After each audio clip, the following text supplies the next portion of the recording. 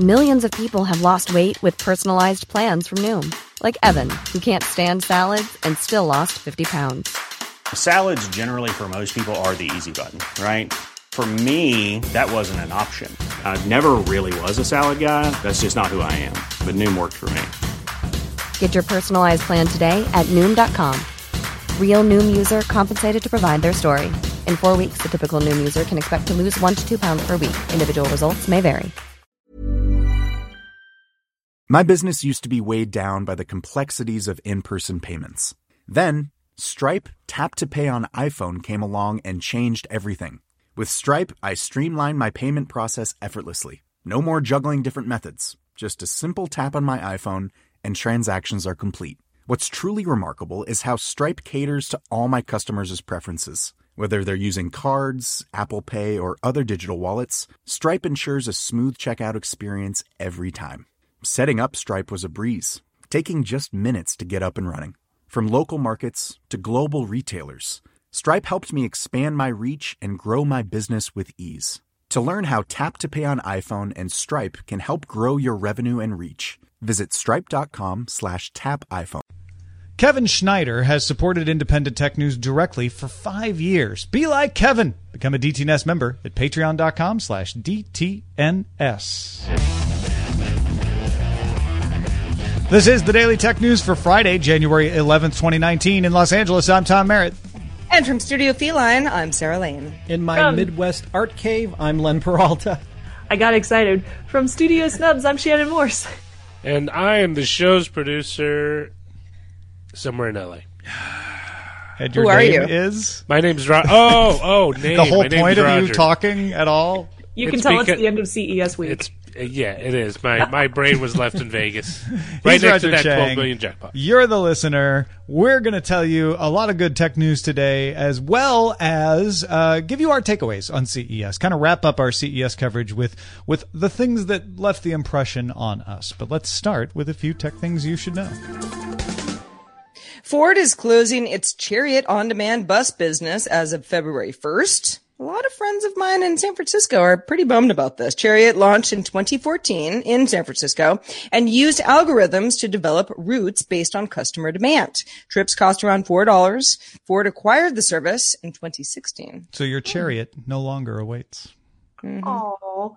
Bungie announced Thursday that it is ending its contract with Activision Blizzard and retaining the rights to its Destiny video games franchise. Bungie says that it will publish Destiny on its own, while Activision focuses on its own IP projects. The two companies partnered in 2010, releasing Destiny in 2014 and Destiny 2 in 2017, both of which are amazing video games, by the way. Yeah, and so Bungie publishing it itself was its Destiny.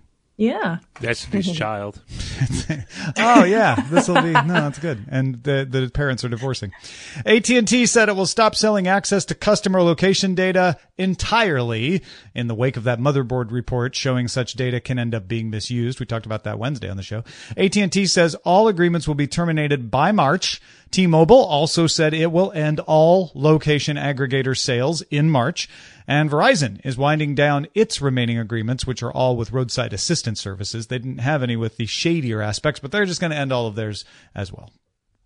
Good. Speaking of discontinuing things, Google has discontinued the Chromecast audio device. However, Google says it will continue to offer assistance for Chromecast audio devices. Yeah, so you won't be cut off from support, but can't buy them. And Videoland put up a counter at its booth at CES to document its passing of 3 billion downloads of VLC on Friday. Videoland told Variety that it will implement AirPlay on its apps, which would make it possible to cast video from an Android device to an Apple TV or an AirPlay-enabled television, which we had plenty of announced at CES. Videoland also demonstrated some enhanced support for VR headsets with minimal lines of code added. They did some reverse engineering, and says it is looking to build out a more complete media library for VLC in order to make it simple to switch from iTunes. They say we're not going to try to compete with Kodi and Plex. We're just going to make a little media library situation. It'll make it a little easier. All right. Let's talk a little more about not discontinuing, Shannon, but declining of a market. Yes. IDC reported shipments of traditional PCs fell 3.7% in Q4 over last year. It was the largest decline since Q3 of 2016. PC sales were down on the year, 0.4% as a result. IDC attributed the decline to processor shortages and uncertainties around the U.S.-China trade dispute. Gartner, which reported similar declines, expects demand to improve in 2019 as CPUs become more available. Lenovo is now the top PC maker worldwide with 24% market share, ahead of HP's 23.6% and Dell's 16.5%. Apple is in fourth place at 7.2%. Worldwide, which is actually not that bad, although they used to be a little bit higher on the list, I think. Still, those are your four PC makers weathering the storm worldwide, and they're hanging in there. But you may have, if you haven't been following this closely, you may think, well, yeah, PC market's been in decline forever. What's the big news? It had started to recover in 2016. It kind of hit its level and then was started to rise back up. So this chip manufacturing issue is really the thing that hit it, especially in a holiday quarter when pretty much everything should sell better or at least stay flat. So to have a decline in the holiday quarter is pretty bad. But Gartner seems to think it's mostly about the chip sales. IDC gives a little more credence to the uncertainty around trade relations to it. But both of these companies think that we probably will see some stabilization as these matters get resolved in the coming year. Poland has arrested 2 individuals on charges of spying for China. Wang Weijing, also called Stanislaw Wang, works as head of sales at Huawei and was an attaché at the Chinese embassy in Poland from 2006 through 2011.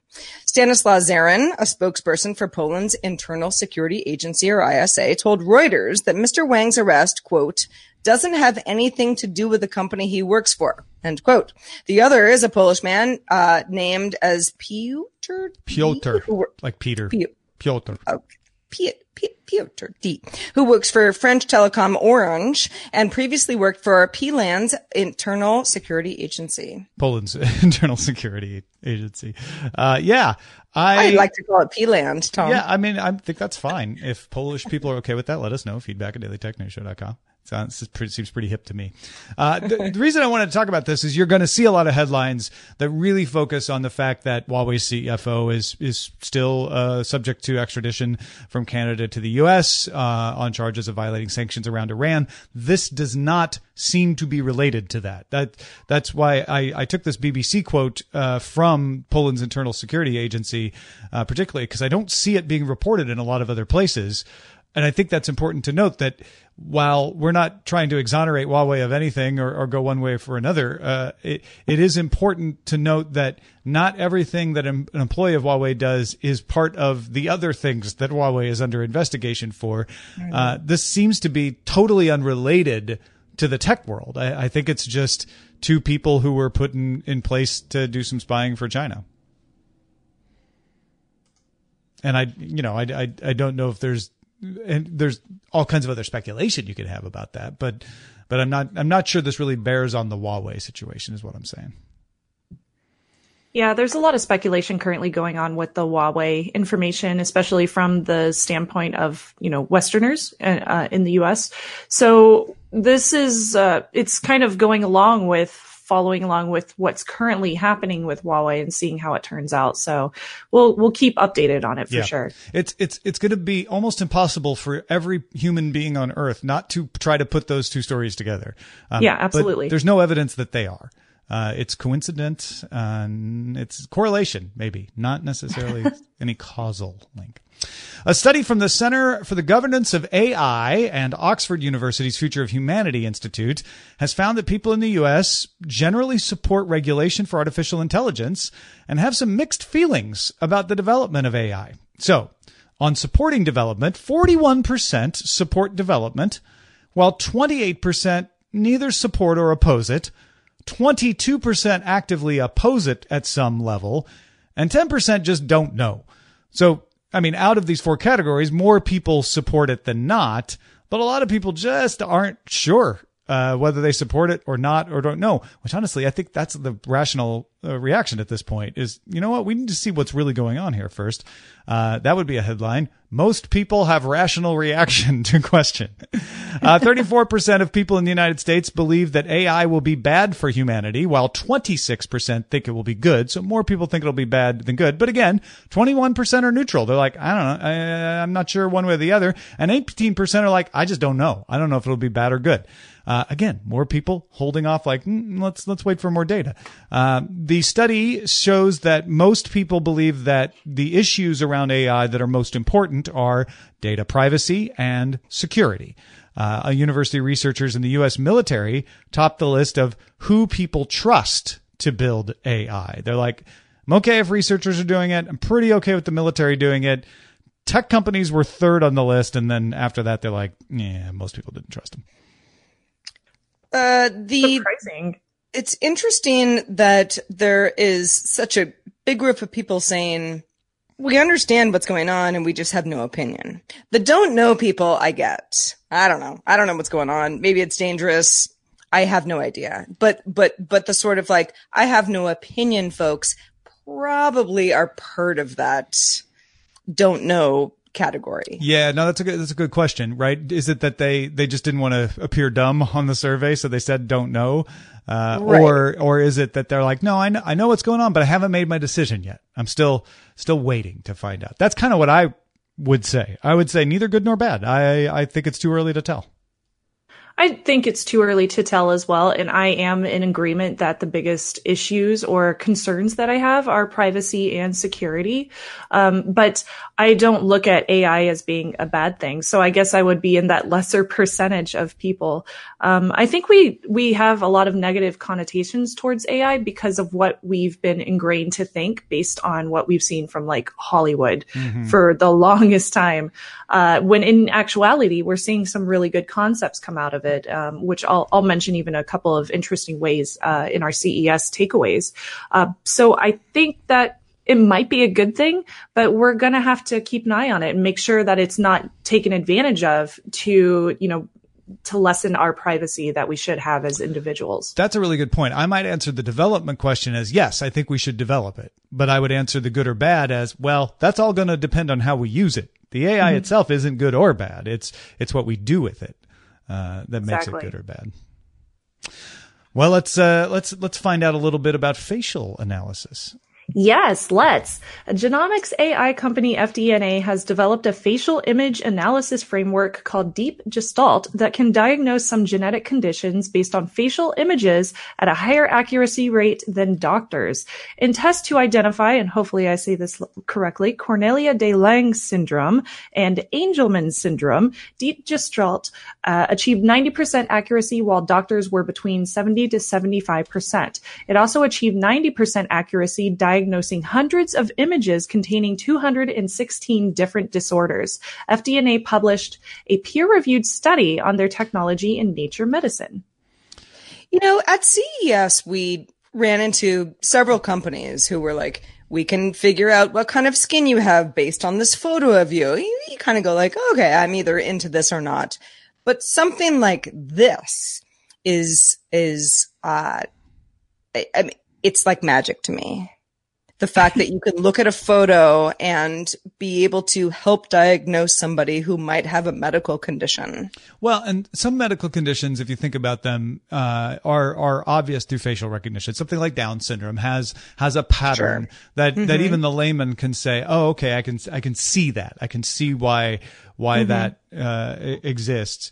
So going from there, I think the way this works apparently is they chop up the facial images into a bunch of different little pieces, basically, and then they analyze them. And it's the typical machine learning system of saying, all right, well, let's actually go ahead and look at whether these little markers that we note match the ones that we've been told are actually markers of this. And that's how machine learning works. It keeps going through that and keeps going through that until it gets really good at it. It's a beautiful concept because people are constantly being misdiagnosed for things, especially when it's a hidden condition that you can't necessarily, that you have to go into a doctor and describe to them. They can't necessarily see it straight at your face. So having something that could use technology to be able to help determine what the issue is can really, really help a lot of people not get misdiagnosed in the future. And a lot of these diagnostic tools are assistance tools. We're not saying we need to replace doctors, but again, this can tell a doctor, hey, this is likely to be someone who suffers from this condition. And then that doctor can make a more in-depth examination and look for other things that they might not have looked at otherwise.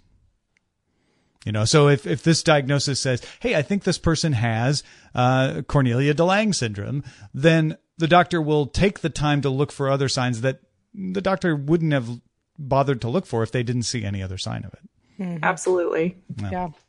Better use of skills as a doctor. What's that?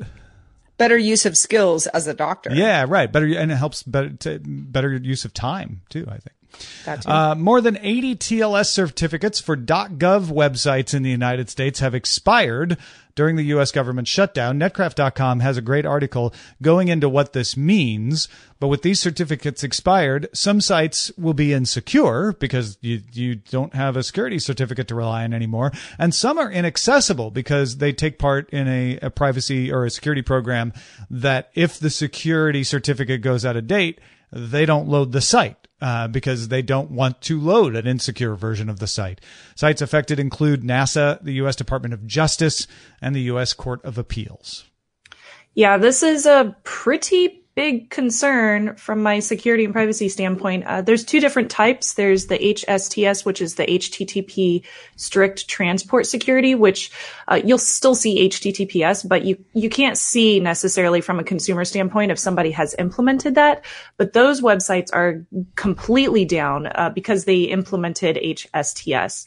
The ones that you can still access are ones that have HTTPS, but they did not implement HSTS on their TLS certificates. Those ones will just be bypassed and you can still go to them via HTTP. But of course, you definitely should not be logging in, especially if you're on like public Wi-Fi or if there's any way that you could potentially be sniffed, because all of that data would be plain text. Yeah. So if you're just reading a page on NASA, not as much of a concern. Yeah. But if you're at the Department of Justice filling out a form, you don't want to be doing that unless you have a proper certificate, right? Exactly. So this is a major concern, especially because there's nobody watching those sites right now. There's nobody making sure that your forms are being filed correctly or anything. So your stuff is just sitting there. So I'm just going to avoid all of those websites until the shutdown is over.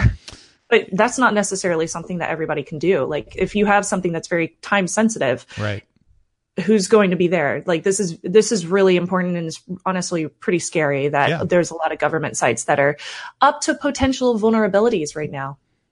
Yeah. And it's one thing to say, well, I'm going to be smart and hold off on my filing if I can, or make my filing in an offline way. However, if somebody isn't aware and gets phished because of this, because there's some hijacking going on, and Ars Technica has a big report today about a wave of domain name hijackings going on, suddenly this becomes a bigger deal. Right. Well, folks, if you want to get all the tech headlines each day in about 5 minutes, don't forget we have another show that we bring to you. Rich Stroffolino, Sarah Lane, and myself bring you 5 minutes of all the important headlines every day at dailytechheadlines.com. So the Best of CES awards were announced by Engadget. Engadget's been a partner with the CTA for the past few years to determine the official Best of CES award winners, which is near and dear to my heart because Tech TV was the official partner for Best of CES back when Sarah and Roger and I worked there, and CNET was an official partner of Best of CES when I worked there. So I've kind of been involved with this, and our good friend Nicole Lee is integral in determining these for Engadget. The CES Best of the Best award winner was the Impossible Burger 2.0, despite not being a tech product. It's a burger. But it was on display officially as part of CES, and people were very impressed by it. Well, and I have not personally tried the Impossible Burger, but I know that people do love it. Do we feel like this is a tech product? It was at CES. a science product. So CTA, I mean, science product. It is it is a food technology development to be able to create a plant-based meat burger. It's not electronics though. And it's the Consumer Electronics Show. So that, I don't know, CTA gets to widen out they used to be the Consumer Electronics Association. Now they're the Consumer Technology Association. So hey, why not? Go ahead and widen it out. Maybe that E doesn't need to mean what it used to be. Maybe it can be the Consumer Everything Show. I get more concerned whenever I see things at CES that are just being straight sold to businesses, because I feel like since it's the Consumer Electronics Show, this should definitely be focused on, the consumers and what consumers can purchase and consumers can use. So when I see B2B products, I'm like, well, what am I supposed to do with this? Unless it's something that I can actually see and use as a person who is a, consumer of that business that purchased a thing. But when it comes to the burger, I do think of this as a consumer technological item. I've tried the original Impossible Burger and I did think the 2.0 was way better. It tasted delicious, by the way. It was very, very good. I'm jealous. I don't know if I agree with it being best of the best, but it is something that's very influential. And I do hope that it helps our economy and our environment in the long run. So no to B2B, yes to beef to me. Yes. Even if it's fake beef. Okay. We should also point out that the heated razor from Gillette Labs won the People's Choice Award. The People's Choice Award, you could vote online or in person. They had kiosks at the Engadget booth there in the Central Hall. So yeah, a lot of guys like that heated razor from Gillette Labs. So congratulations to Gillette. Let's talk about our own takeaways from the Consumer Electronics Show as we wrap up this week of coverage. And Shannon, we'll start with you. We heard a little bit about some of the things that impressed you on Wednesday's show. What's your final word on CES? Yeah, I got to talk a little bit about video gaming, especially on Wednesday when I was on the show with y'all. But one thing that I did notice when I was walking around more from a broader perspective was that assistants, whether it's Google Assistant or Alexa or whatever it might be, is getting a lot smarter. And I say this because I saw several different items that weren't just like, oh, you can voice activate this thing and hey, that's really cool, but also things that I've never seen it in. For example, I saw a convection oven, which is from June, juneoven.com. This thing was pretty interesting in that it has a camera built in and it can identify the food that you stick in there before it's cooked, and it will set the correct temperature and the time for you and everything. And then it's connected to an app so you can watch your food as it cooks. We saw a similar thing from Grundig that was doing the same sort of thing. So that seems to be a trend. Yeah, so I thought that was pretty cool that they're implementing cameras that can identify more than just like facial recognition. They're using it to actually take a look at other items. And we've seen a little bit of this in Google's technology in their camera, which you can use on the smartphone. So you can point it at a thing and then it will find it on the web and tell you what that thing is. So it's nice to see it in something other than a smartphone. So I thought that was pretty cool. I also saw something that is B2B that was at CES. It was called Wheel over at wheel.us, WHILL.us. This was it was a wheelchair, but it was a smart wheelchair. They did come out with one last year, and that one was, connected and everything, and you can drive around with it. And I believe you could control it with your smartphone, and it's very, very powerful. The one that they introduced this year was self-driving. So their idea and their envision of this is to sell it to like hospitals or airports. And when you're a consumer and you go to the airport, for example, and you need a wheelchair, you could download the app and just call a wheelchair and it would arrive to you all by itself. And I was able to try one out. I was able to demo it and sit in it. And I tried to run into things, including barriers and people, and it stopped every single time. So it had very good sensors on it. It was pretty cool to be able to control one of those from your phone. And I think that being able to have that smart technology built in would enable airports to focus, their employees on other things other than pushing a wheelchair around. They would be able to focus on, training at the, baggage reservation or something. Sure. Like other things that humans are much better at, like customer service, as opposed to just pushing a wheelchair around. If a wheelchair can push itself around, that's awesome. I think that's really cool. If it works. If it works. And that reminds me that one of Roger's takeaways, I know, is self-driving tech in general. Mm-hmm. Right, Roger? Yeah. Yes. So one of the things that Tom and Sarah know quite well is I loved strolling through the North Hall on the way to our booth setup. Every chance he could get. Roger's like, we could just cut through the North Hall. Where all the cars are. Yeah, North Hall's the car hall. And one of the big things was that autonomous and semi-autonomous driving was huge. Whether it was a car or whether it was infrastructure, whether it was component devices that NVIDIA or whatever was trying to sell to car manufacturers was huge. And it kind of sets the tone of where a lot of these companies are kind of positioning their Halo automotive products, whether it's a brand new car or it's an augmented design. Self-driving is definitely something they all think is a feasible business model moving forward.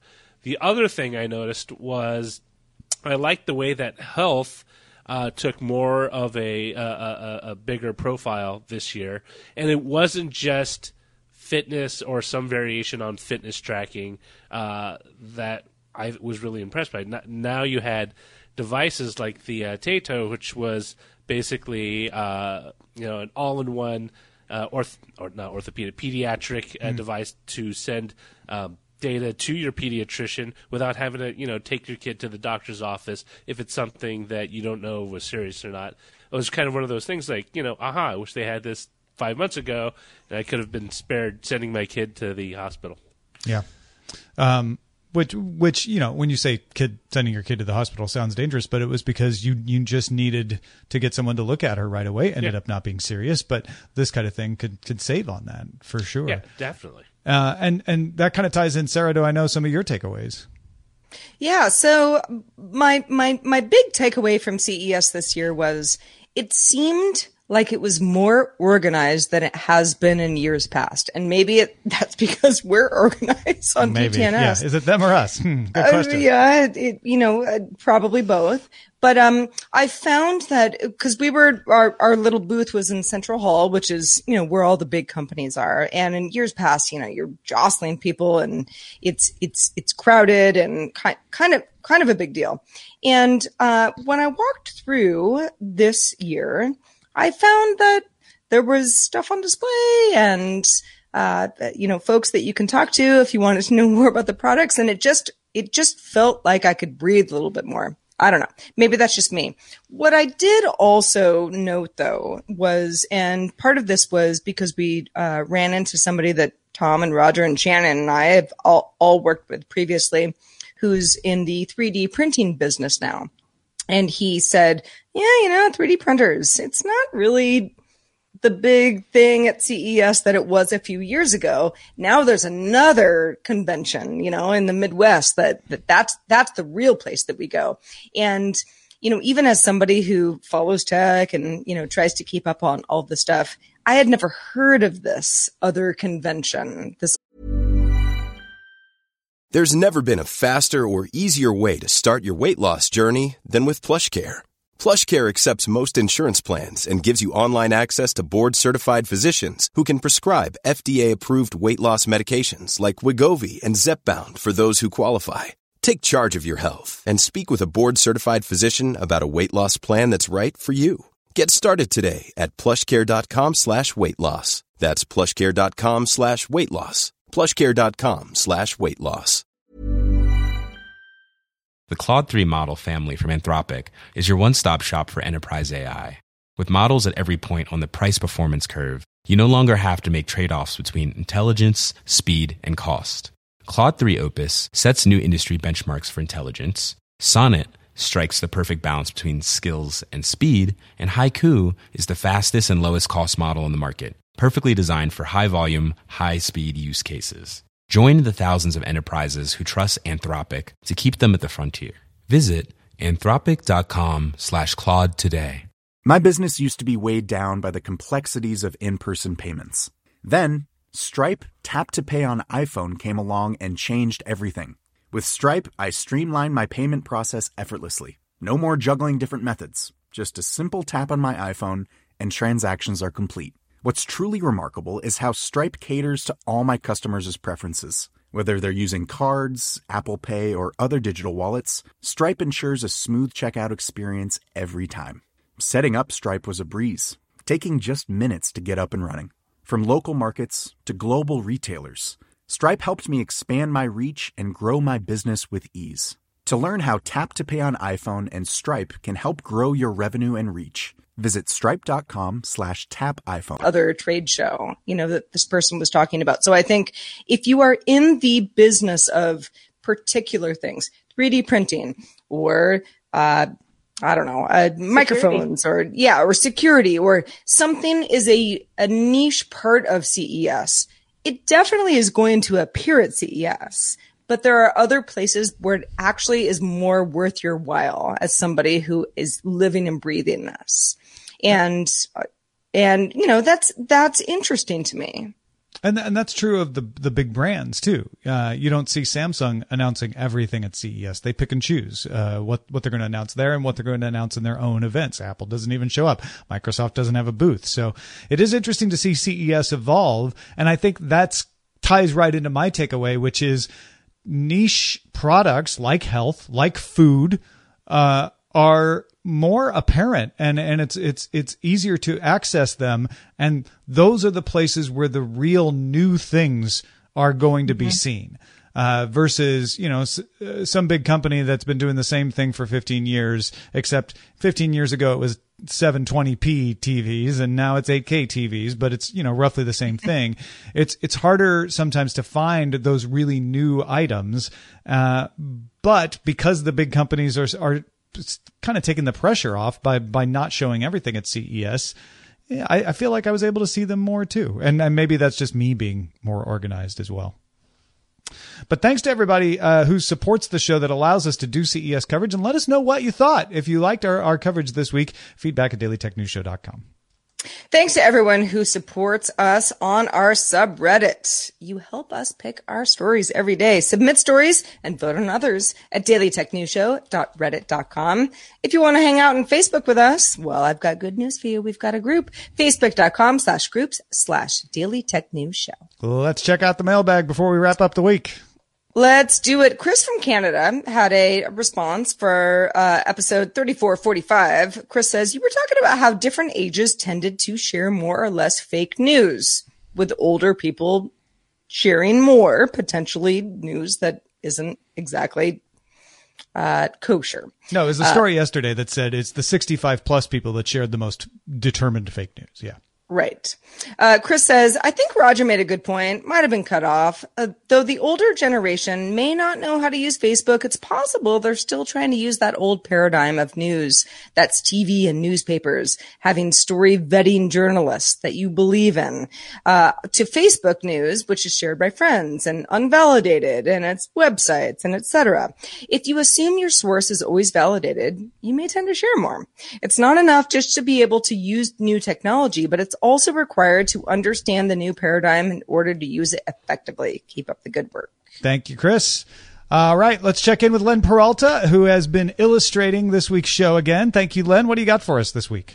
I didn't make it to CES this week. I was one of the only panelists that did make it to CES. So I had to use the Engadget guide that you pasted in the notes. And this is that. This is the best of CES 2019, according to Engadget. It's got all these great little things that that you guys didn't really talk about. So if you haven't checked out that story, be sure to check it out. You'll also see the Impossible Burgers in this thing. And Roger, I don't think you talked about the Mapo tofu. Oh yes, that was Roger's other takeaway, wasn't it? It was basically Roger, what tell I us ordered. about your favorite meal. That is my favorite Chinese takeout dishes. That actually made it into this drawing. So that's if you want to know Roger's real favorite takeaway, if you want to see the best of CES represented, we actually saw the Jack's Jocks smart bell that she's carrying here. We saw that at Digital Experience. We did. We definitely talked a lot about the Impossible Burger. So you'll see some stuff that you recognize in here. Where should they go, Len, if they want to see They it? should go to lenperaltastore.com, or if they become a Patreon and become a DTNS lover level, they get these for free at the end of every month. So check it out there, lenperaltastore.com. Excellent. Thank you, Len. You're welcome. Our email address is feedback at Daily Tech. What about Shannon? We got to say goodbye to Shannon. Oh, sorry. Bye, Shannon. Thank you, Shannon, for joining us, not only today, but Wednesday as well. We really appreciated you being with us. And if folks want to find out more about where you are and where they can get your takes on CES and coverage and other things, where should they go? YouTube.com/techthing, TEK thing. Our YouTube. You can tell that we are all very tired because it's the end of the CES week. But if you are interested, I link to the YouTube channel because that's where we are updating all of our CES coverage. Gotcha. And all of it will be found over there much quicker than our techthing.com website. But yeah, we're covering, I believe we have 10 to 12 videos that will be coming out. We still have a few more that are going to release of our CES coverage. And then we will be back, of course, next week for our usual Thursday show covering everything technology, reviews, how-tos, especially security and privacy. Thank you, Shannon. And thanks to everybody who supports us at dailytechnewsshow.com/support. There are all kinds of ways to support us that you can find there. And if you're a patron, just put up a new editor's desk column. It's an audio column, maybe column is the wrong word, but it's an audio recording of me sharing thoughts about how we cover technology. And this week I talked about a little bit of my perspective of how to cover CES and how that has changed over the years. So if you want to hear a little bit about the decisions we made for covering CES, because I've been there and tried to cover it wall to wall, I've not gone and covered it remotely, and then sort of how we ended up with the situation that we had this week covering it. Check it out at patreon.com/DTNS. I'll remind you of our email address now, feedback at dailytechnewsshow.com. Send those feedback emails to us. We're also live Monday through Friday at 4:30 p.m. Eastern, 21:30 UTC. And you can find out more and tell a friend. Share it with your mom or your aunt or your uncle or your niece. dailytechnewsshow.com/live. This show is part of the Frog Pants Network. Get more at frogpants.com. Diamond Club hopes you have enjoyed this program. Imagine the softest sheets you've ever felt. Now imagine them getting even softer over time. That's what you'll feel with Boll & Branch's organic cotton sheets. In a recent customer survey, 96% replied that Boll & Branch sheets get softer with every wash. Start getting your best night's sleep in these sheets that get softer and softer for years to come. Try their sheets with a 30-night guarantee. Plus, get 15% off your first order at bollandbranch.com. Code BUTTERY. Exclusions apply. See site for details. Hi, this is Janice Torres from Yo Quiero Dinero. If you own or operate a business, whether it's a local operation or a global corporation, partnering with Bank of America could be your smartest move. By teaming with Bank of America, you'll enjoy exclusive digital tools, award-winning insights, and business solutions so powerful you'll make every move matter. Position your business to capitalize on opportunity in a moment's notice. Visit bankofamerica.com/bankingforbusiness to learn more. What would you like the power to do? Bank of America, N.A., copyright 2024.